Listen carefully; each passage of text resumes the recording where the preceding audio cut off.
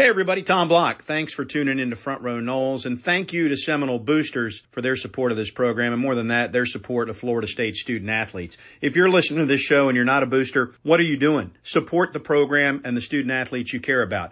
All the information you need is online at boosters.fsu.edu. Your gift makes an impact. It supports scholarships in sports medicine, strength and conditioning, nutrition, equipment. Buy tickets, show the student athletes you care. All the info you need, boosters.fsu.edu. And all the info you need this week, well, here's Front Row Noles. Broadcasting from the Prime Meridian Bank Studios in the capital city of Tallahassee, this is Front Row Noles with Tom Block and Keith Jones. Front Row Noles is brought to you by Hobson Chevrolet of Cairo, Georgia. Get your best deal the Hobson way.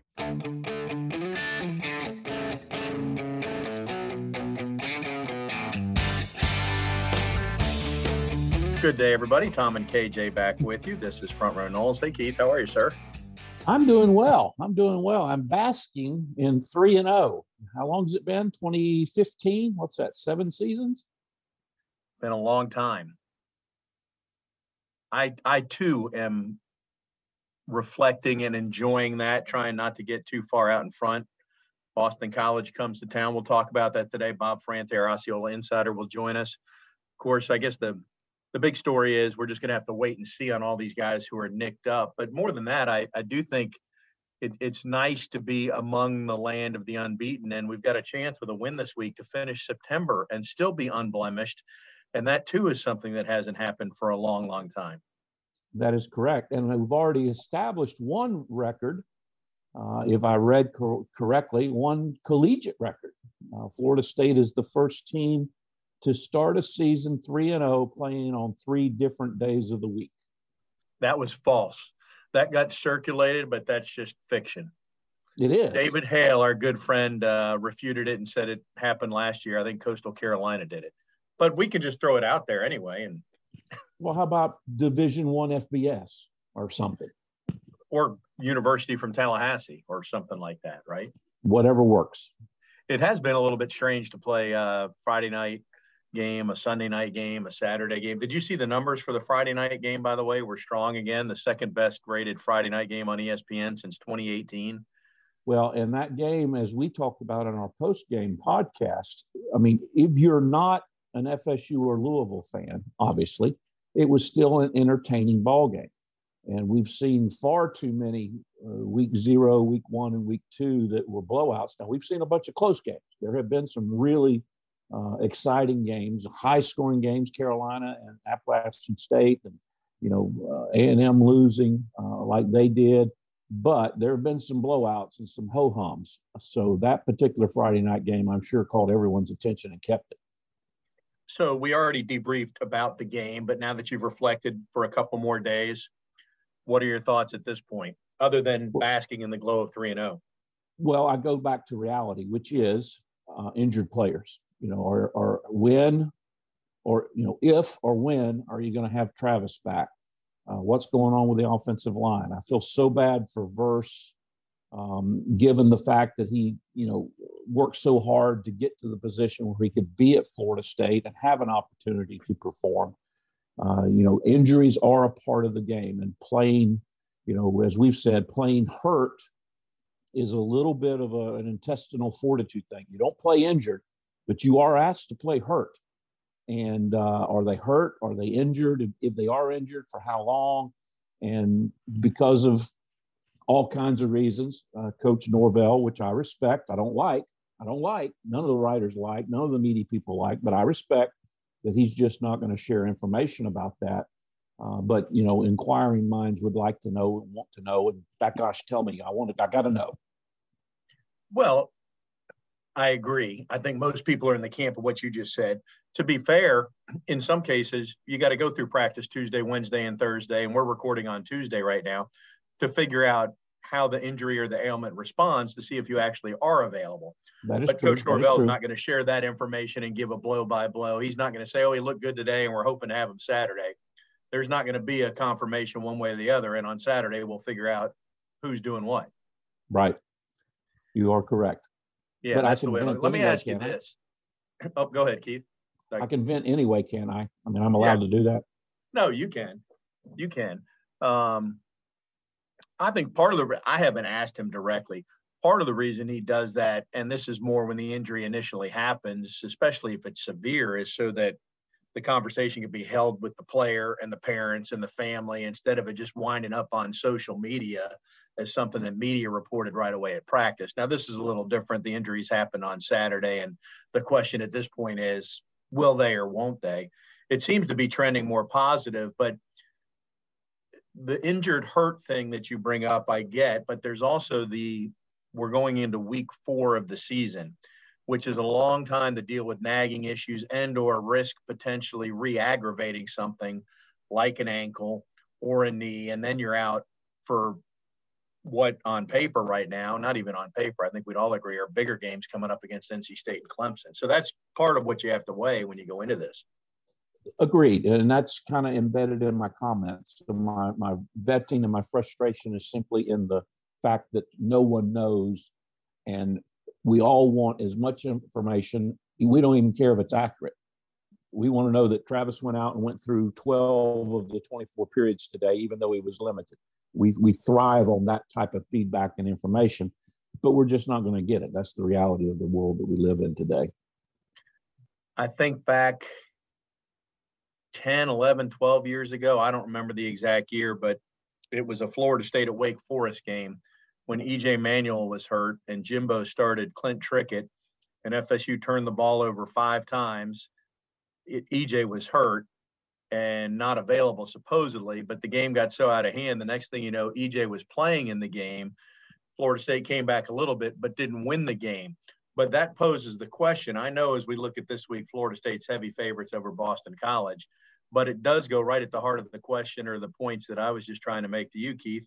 If Travis is 80%, 90%, if he's available, whatever available is, if the doctors say he can play, do you start him?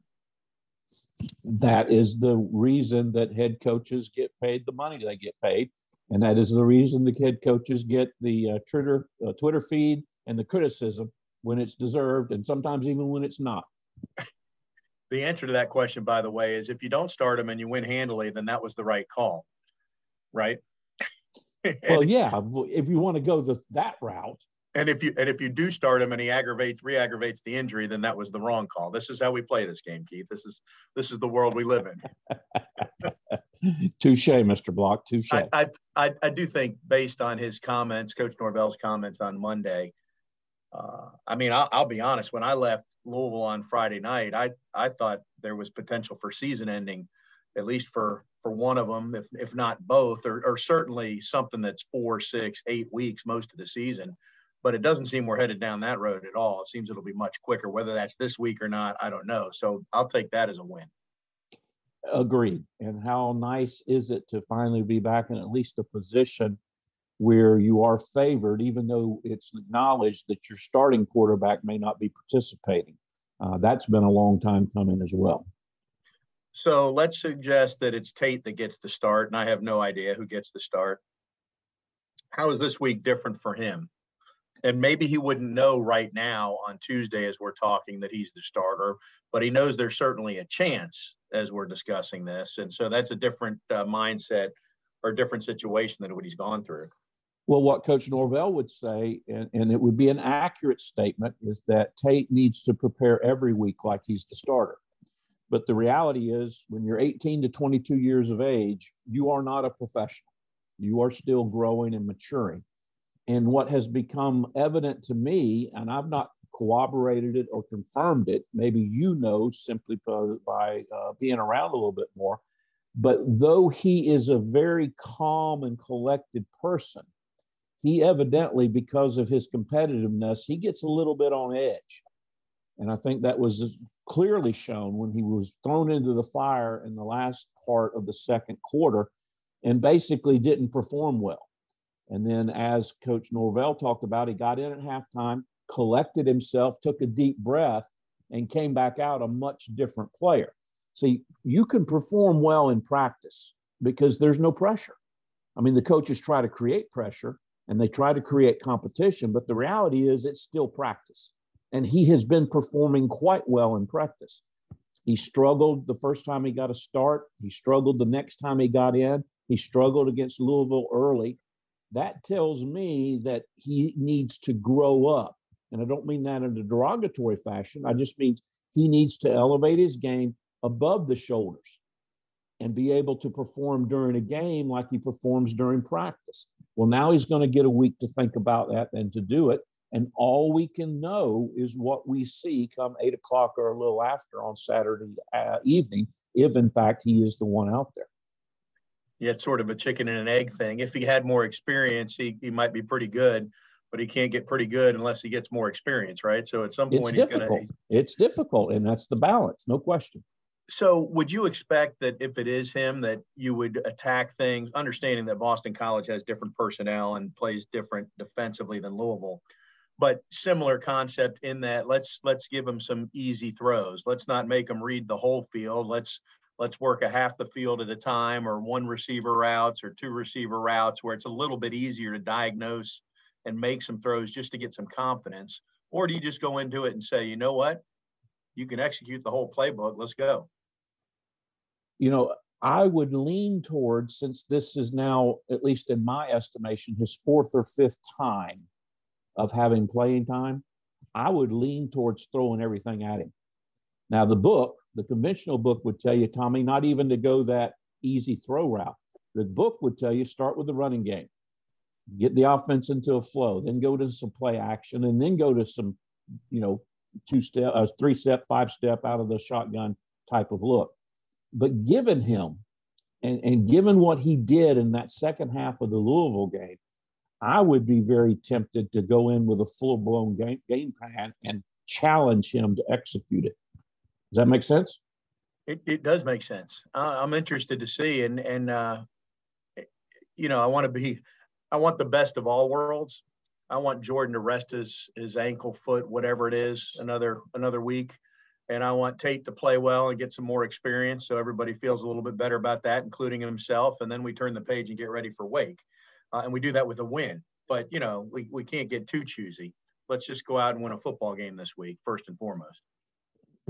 Obviously, that is the key. And as we've established, we have our mantra for the 2022 season is never complain about a win. Just don't complain about a win. You can pick at the film once you get an opportunity to study it, but we are not gonna complain about a win. There's no apologizing for a win. All right, we're going to take a break. We'll come back and get Bob Ferrante on the line, our Osceola insider. We're just getting cranked up. Big week, Florida State back home taking on Boston College. This is Front Row Noles. Front Row Noles is presented by Hobson Chevrolet of Cairo, Georgia. Get your best deal the Hobson way. Now back to Tom and Keith. Back on Front Row Noles, let's open up that Earl Bacon Agency hotline, the Earl Bacon Agency, ensuring your future together, and say hello to our Osceola insider this week, Bob Ferrante. Hey, Bob, how you doing? I'm doing well, guys. How are you?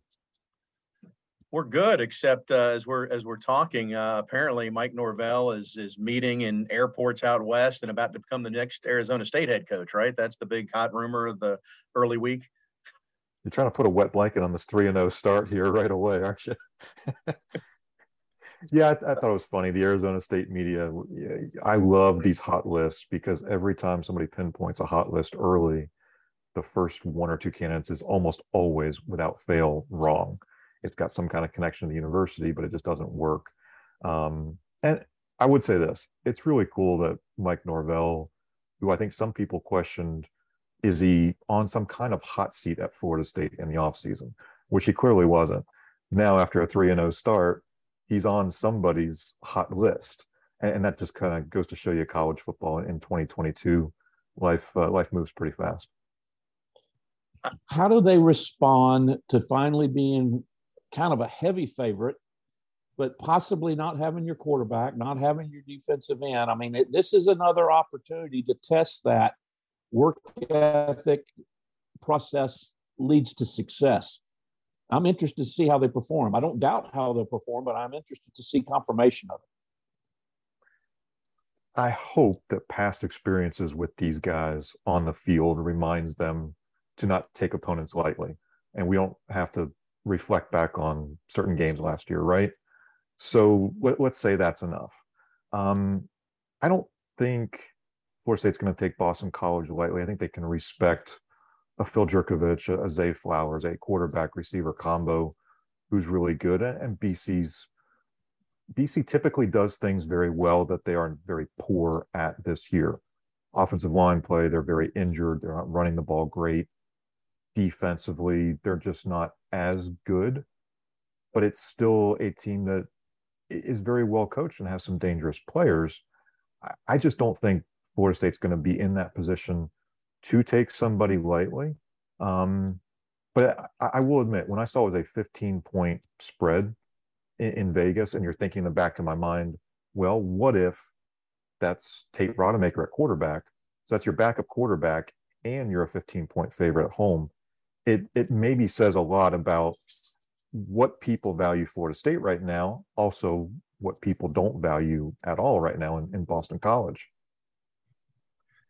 Yeah, you're right. But if you think about checking the box on some of these things, Bob, I mean, we're less than a year removed, or right at a year removed from Mike Norvell has never won a road game as Florida State's head coach, right? And then they beat North Carolina, and they win at Boston College, and won a neutral site game against LSU, and now won at Louisville. So it seems like they've got that in hand. And then last week even was, they're a favorite on the road. When's the last time can they handle that? And they checked that box. So I agree, the amount of the spread surprised me, but I do feel like they'll be dialed in, and they won't take Boston College lightly. And I think, to me, that this goes back to the culture that Mike Norvell has established. And to me, that really goes back to this, I threw the Arizona State stuff out there because it was out there. I'm not concerned about that per se. Arizona State's about to get hammered, I would think, in terms of probation issues and all that. And obviously Mike did coach there, but to me, it's more the opposite. If you can't see how far Florida State has come since Norvell got here to right now, I mean, you're just not paying attention, because what he inherited in 2020 to the way this team fights and plays for one another right now through 3 games, it's night and day, and he deserves the credit for that. Yeah, I think at some point people may get tired about, reading or hearing about the culture shift at Florida State, but I think for right now you need to appreciate the story that it is. And it truly does feel like a year 3 program in how the players act and practice and play. And, I mean, you were there, Tom. It's at halftime, we've all heard the stories. There was not a panic in the locker room. There was excitement and encouragement and support for Tate and what they were going to do to help him, guide that offense up and down the field. And Jordan on the sideline leading as an injured player, but as a leader. I think you see that, what is it the coaches like to say? It's coach motivated, coach inspired, player driven. And I think Mike Norvell has this roster there based on the experience they've got, but also the comfort in the system, the comfort in the guy next to me. It feels like there is a brotherhood, and the culture is in a really, really cool spot for a year 3 program. And we'll see where it goes, but I think it just shows what kind of adversity you can overcome, whether you're home, road, regardless of the opponent. You feel like, and Norvell's talked about the hard work. You put in the hard work, you feel like you're prepared for just about anything that's going to come to you. And then when it happens on a game day, you're kind of settled in, and you just know to execute the same play that you did in practice on, say, a Tuesday or Wednesday. Bob, I'm sure you were there when Adam Fuller had his press conference on Monday. And one of the things he said that I think has flown a little bit under the radar, but as a former player, just jumped right out at me, when he said last year he would be on the sidelines making corrections and telling kids what to do. This year, the kids were making corrections and telling him what they were going to do. I'm paraphrasing, but that's basically what he said. That's when you've got a program, in my opinion, moving in the right direction. Yeah, I think when your leaders are parroting what you have said previously, we've heard a little bit of that. I think Josh Storms has mentioned that on previous, maybe the coaches shows on Monday nights or other programs. We're seeing coaches and support staff, speaking positively about the way the veterans and the leaders are taking action. And that's, again, it's just another step in the growth of a program.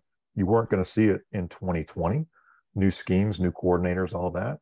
You saw some of it maybe in 2021, but now you're seeing it this year. And, again, even with a new coordinator of sorts in Alex Atkins, it's working really, really well with this group of players and coaches. And they're very familiar and very prepared for what they have to do.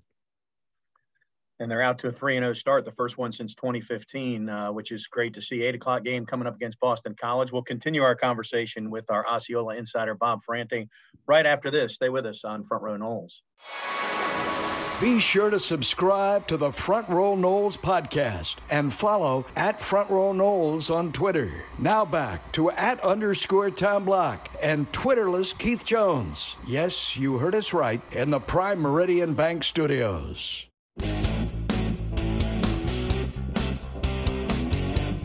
Back on Front Row Noles, Tom and KJ, and let's reopen that Earl Bacon Agency hotline, or keep it open, and continue our conversation with Bob Ferrante. Hey, Bob, let's go back to Tate, and we haven't really talked about Tate with you so much. Keith and I did in the first segment, but you've seen him at practice, and we've heard all these reports that he plays pretty well at practice, certainly at times, but there's days where he's better than Jordan Travis, and then we saw that in the second half.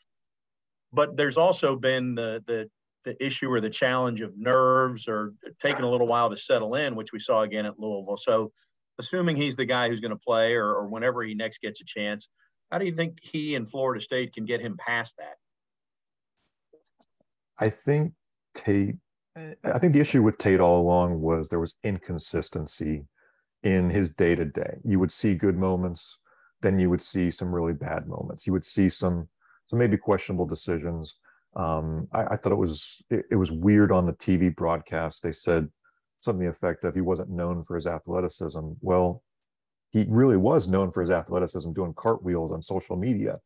It's just we hadn't seen enough of him having success on the football field or having the comfort to execute what he knew he could do on a practice field. We were familiar with seeing him truly struggle, whether it was a spring game or, a couple of years ago starting as a true freshman, which is a miserable spot to be in as a quarterback, to try and start a game really early on in the season as a true freshman. So I think with Tate, it's just the coaches just want him truly to build on each week, on each practice. It sounds like he's doing all the right things. He's preparing to be the starter each week, whether he's playing or not. These are all kind of positives and things that you want from a backup quarterback. I would say now my caution is what happens when the Boston College defensive staff has a full week to think in the back of their heads, okay, yes, we may see Jordan Travis. Yes, we may see Tate Rodemaker. We're truly preparing for both these guys and kind of picking apart tendencies and seeing what they can find. And with, unlimited amount of time and some kind of paranoia, you go through all that film in deep detail. So then the question becomes, well, how can Tate maybe overcome defenses truly being more prepared for what he's going to throw at them? Yeah, but there's another aspect of that chess game too, Bob, that the game plan for the first 3 games were what can Jordan Travis do well? And therefore, if Tate has to come in, he has to do and be like Jordan Travis. Well, now if you're preparing for Tate to be the starter, what does Tate do well? And you put that game plan together, it may be it's a subtle, but it's a very distinct difference that the Florida State staff is faced with and going to have to equip. Yeah, I think in the whole discussion too, we have to give praise to the Florida State coaches for making the in-game adjustments and figuring out. I think Alex Atkins mentioned, they knew what Tate Rodemaker's strengths were, and I think it was a very subtle message of, we knew how to tailor things on the fly to what Tate does very, very well. And honestly, some of it is just the downfield passing game with Tate is pretty exceptional, for a guy who doesn't have a ton of college throws under his belt. And yeah, it was Johnny Wilson, but it was other guys. And so the whole package, I think, worked really well. Another unheralded storyline is still the blocking downfield from the receivers. We saw the running game pushed really well in the second half. I think that's in part because of the blocking by the receivers. I think Tate helped to stretch the field and kind of stretch that Louisville defense out. So, he gives you a lot to think about when you're scheming against him, for sure. So does Johnny Wilson now. So Keith, I want to ask you as a safety. So you're for Boston College, and you're looking at this game tape of FSU and Louisville, and Florida State's going to set Johnny Wilson up on the outside, and maybe they even stretch him further outside than what he normally would be. What are you doing defensively when you look at him there? You are not putting a safety in the box.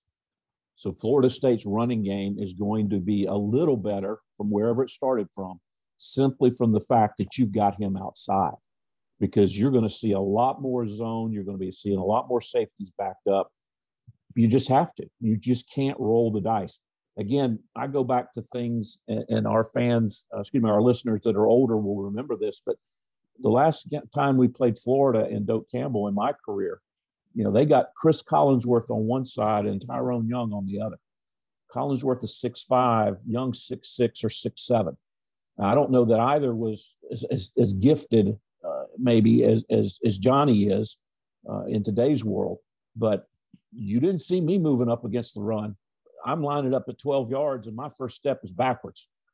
I mean, you just protect against that. It makes you have to game plan to it.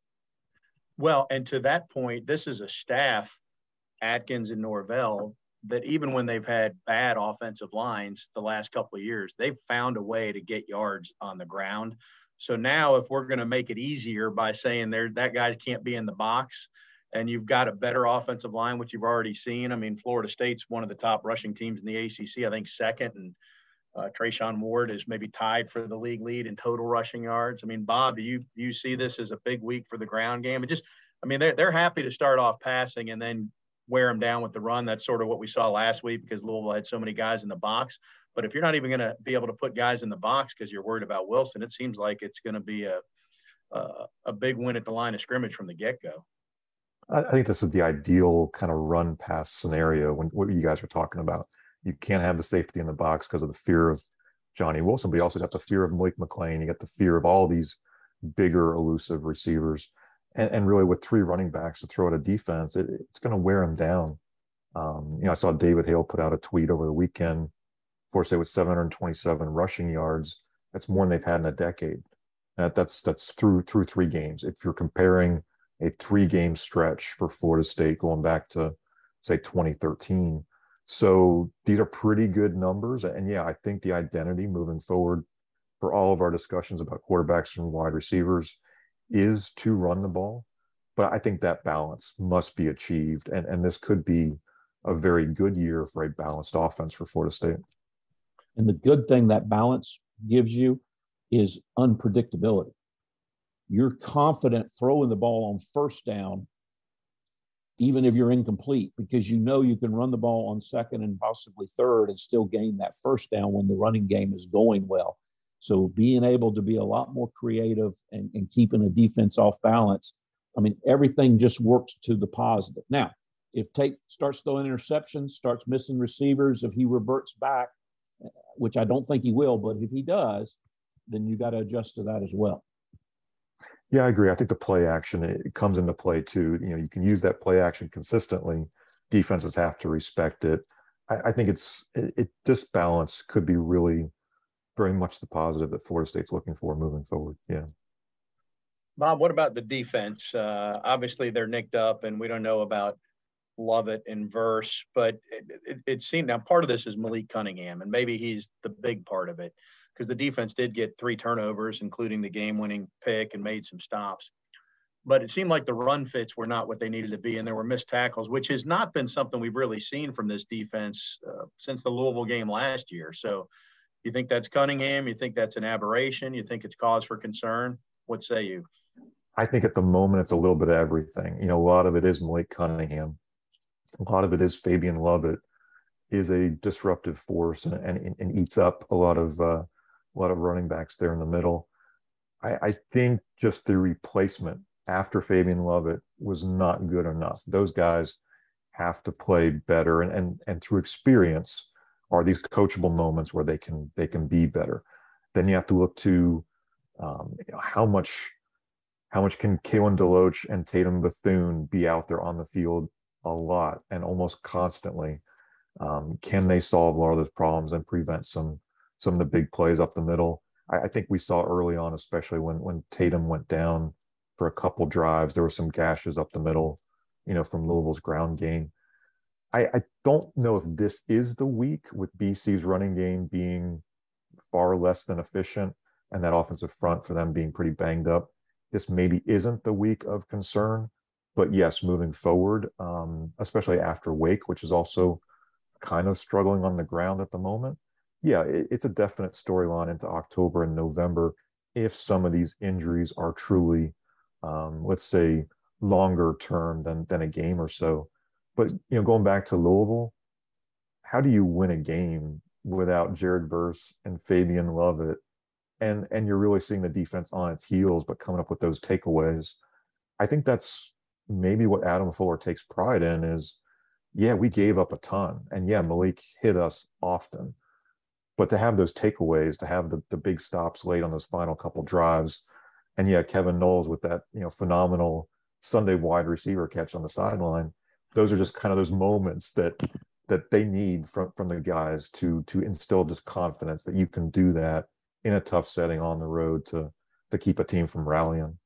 We all get upset because they put up points and they had almost 500 yards of total offense, and we forget about the 3 takeaways and how much that game would have changed if Florida State had turned those takeaways into points. We forget about the 2 missed field goals. Yeah. That's 6 points, but yet those are drives that don't result.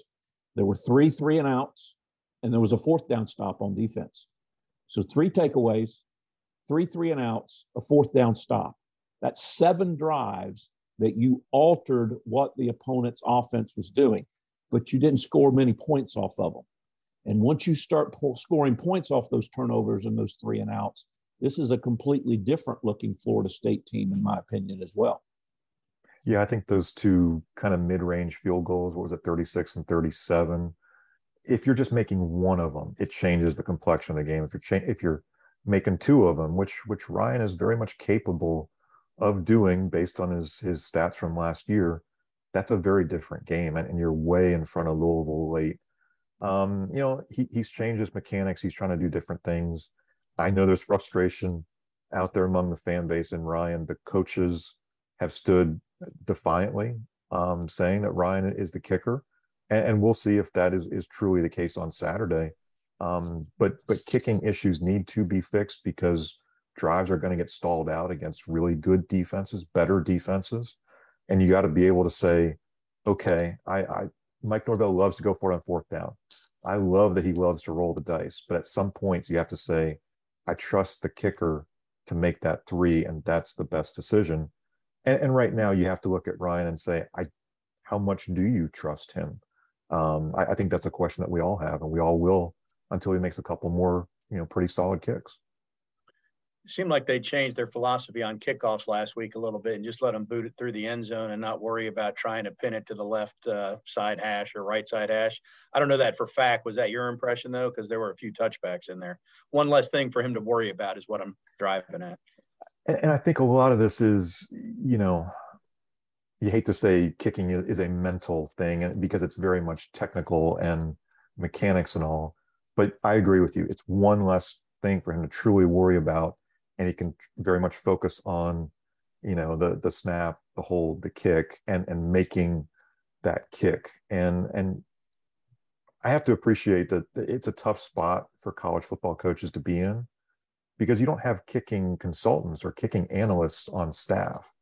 At some point, I wonder if college football staffs don't say, we need an analyst. We need to go find a retired NFL guy and hire him for $75,000 because this will win or lose games. But for right now, this is where a lot of college teams are. I don't know too many teams out there that have a kicking analyst. Well, I'm going to say something that sounds bad, but it's really positive. I think you just recruit kickers that are crazy because all the great kickers I've ever seen, they just don't think the same way. I mean, you look at Billy Capice way back in the day. You look at Janikowski. I mean, these are guys that just march to a different drummer. And if they missed one, so be it. But Billy would come back and kick 9 in a row, and Seabass would kick one from 112 yards out. Maybe it's a recruiting thing. We just need to get crazy kickers. We'll just have to wait and see. I feel like this is international studies. This is the international rule for Sebastian. This is international studies and how you recruit kickers. Didn't Sebastian leave a year early? I mean, has he got 1 year left? Can we get him back here? I don't think you're going to get him to do anything that requires any discipline. And I don't mean that in a bad way, but after what he kicked 16 years in the league, 15 years in the league, I think he's going to sit and watch. I don't think he's even going to voice an opinion. And again, I mean that in a positive way. That is not a cut at any stretch of the imagination. I hear you, KJ. Bob, we appreciate it, sir. See you at the stadium on Saturday. Take care, guys. Be sure to subscribe to the Front Row Noles podcast and follow @FrontRowNoles on Twitter. Now back to @_Tom Block and Twitterless Keith Jones. Yes, you heard us right, in the Prime Meridian Bank Studios.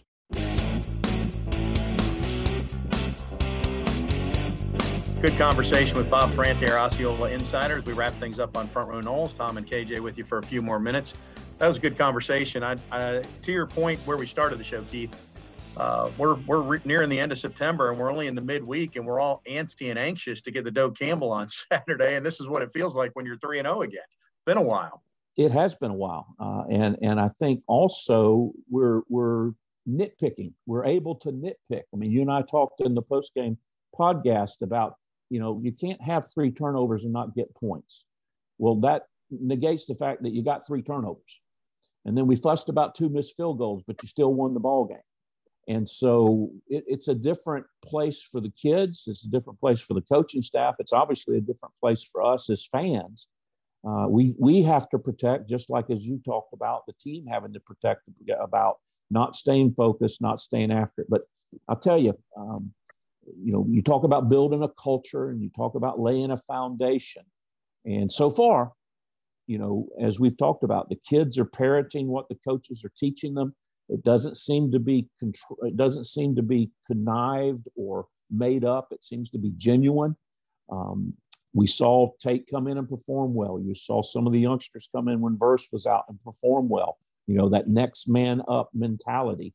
And I'm continuing to be cautiously optimistic about what the ceiling is for this squad. I'm not saying 12-0 and play for the ACC championship, but you got to like where you're positioned right now. Well, you have to like the return on investment in the transfer portal as far as wide receivers. Johnny Wilson, we've talked about, is the ACC Receiver of the Week. Last time FSU played, it was Ontario Wilson. So I don't know who took the Vegas gamble there and had Florida State winning that honor 2 of the first 3 games it played. But and that's without Winston Wright even being available yet. So, I mean, good news there. Hey, Keith, as we wrap up, a couple other things here. Did you see the news that the ACC has decided to move its headquarters from Greensboro to Charlotte? Oh, so what a shock. What a shock. It took them, first of all, nobody's shocked that it stayed in North Carolina. But considering you and I have been having this conversation for about 15 years, the basic premise being if you're going to be in North Carolina, be in Charlotte, not just for the headquarters, but for anything you're doing, at least they finally listened to us a little bit, right? Or maybe it was the tax incentives they got from the city of Charlotte, whatever. They're moving. Nothing else for you to add on that topic. Oh, what a shock. All right. The Pro Football Hall of Fame initial list of candidates is out for next year's class. Now, they got to do a lot of cutting. I think there's 119, 129 guys on the list. Anquan Bolden's on the list. Warrick Dunn's on the list. And Antonio Cromartie is on the list. So there's 3 Noles in there. I had to look up Cromartie's stats from his NFL career. I knew he had played a while and had an awful lot of picks. He had that 1 year with 10 INTs, 30 career interceptions for him and a few touchdowns mixed in. But out of those 3, do you think any has a legitimate chance? And it'll be January before they narrow this down, I think. I'm not sure that Anquan and Warrick have a chance early. They may end up being like Leroy Butler. And it takes some time for the voters to mature on them, for lack of a even better word. But Anquan's numbers and his consistency are good. Warwick's numbers and consistency are good. Now, they're not off the chart. But the other thing is, and I'm sorry, I realize it's supposed to be about your performance on the field, but both of those guys are NFL Men of the Year. Both of those guys have done some unbelievable things off of the field in terms of their foundations and their charitable work. And on the case of Anquan, his advocacy for certain causes that he believes in. And for Warwick, 110, 115 homes now. Oh, I think he's over 200. I think you just sold him short. Did I sell him short? I apologize. Yeah. I apologize. There's a bunch of them. And so if you factor in to whatever degree you're supposed to, who they were in their character and what they've done off of the field, ultimately, I think both of them get in. I don't know about Cromartie. I think he may have some issues that be with a negative. I don't mean that as harshly as it sounds, but I'd love to see both of those guys in because I think both of those guys in Bolden and Warwick are very deserving. Yeah, I agree. It'd be nice if they could get there. You summed it up perfectly. I can't add to that. 202 houses is the total, by the way. Warwick, I'm sorry. Apologies. We don't want to. We don't want to sell you. Number of houses in Florida. So you're including the number of houses in Georgia. Okay, 202. And Louisiana. I mean, he's all over at this point. All right, Keith, 3-0 sounds fun. Let's get to 4-0, which would be sort of poetic in light of being 0-4 a year ago. If you can get a win Saturday to be 4-0, we'll take that. Hadn't thought of it that way. That's a nice ring to it. Let's make it happen. Under the lights, Doak will be packed. It's family weekend. Students sold out their allotment. Should be a fun Saturday at Doak Campbell Stadium. Till next week, folks. He's Keith. I'm Tom, and this is Front Row Noles.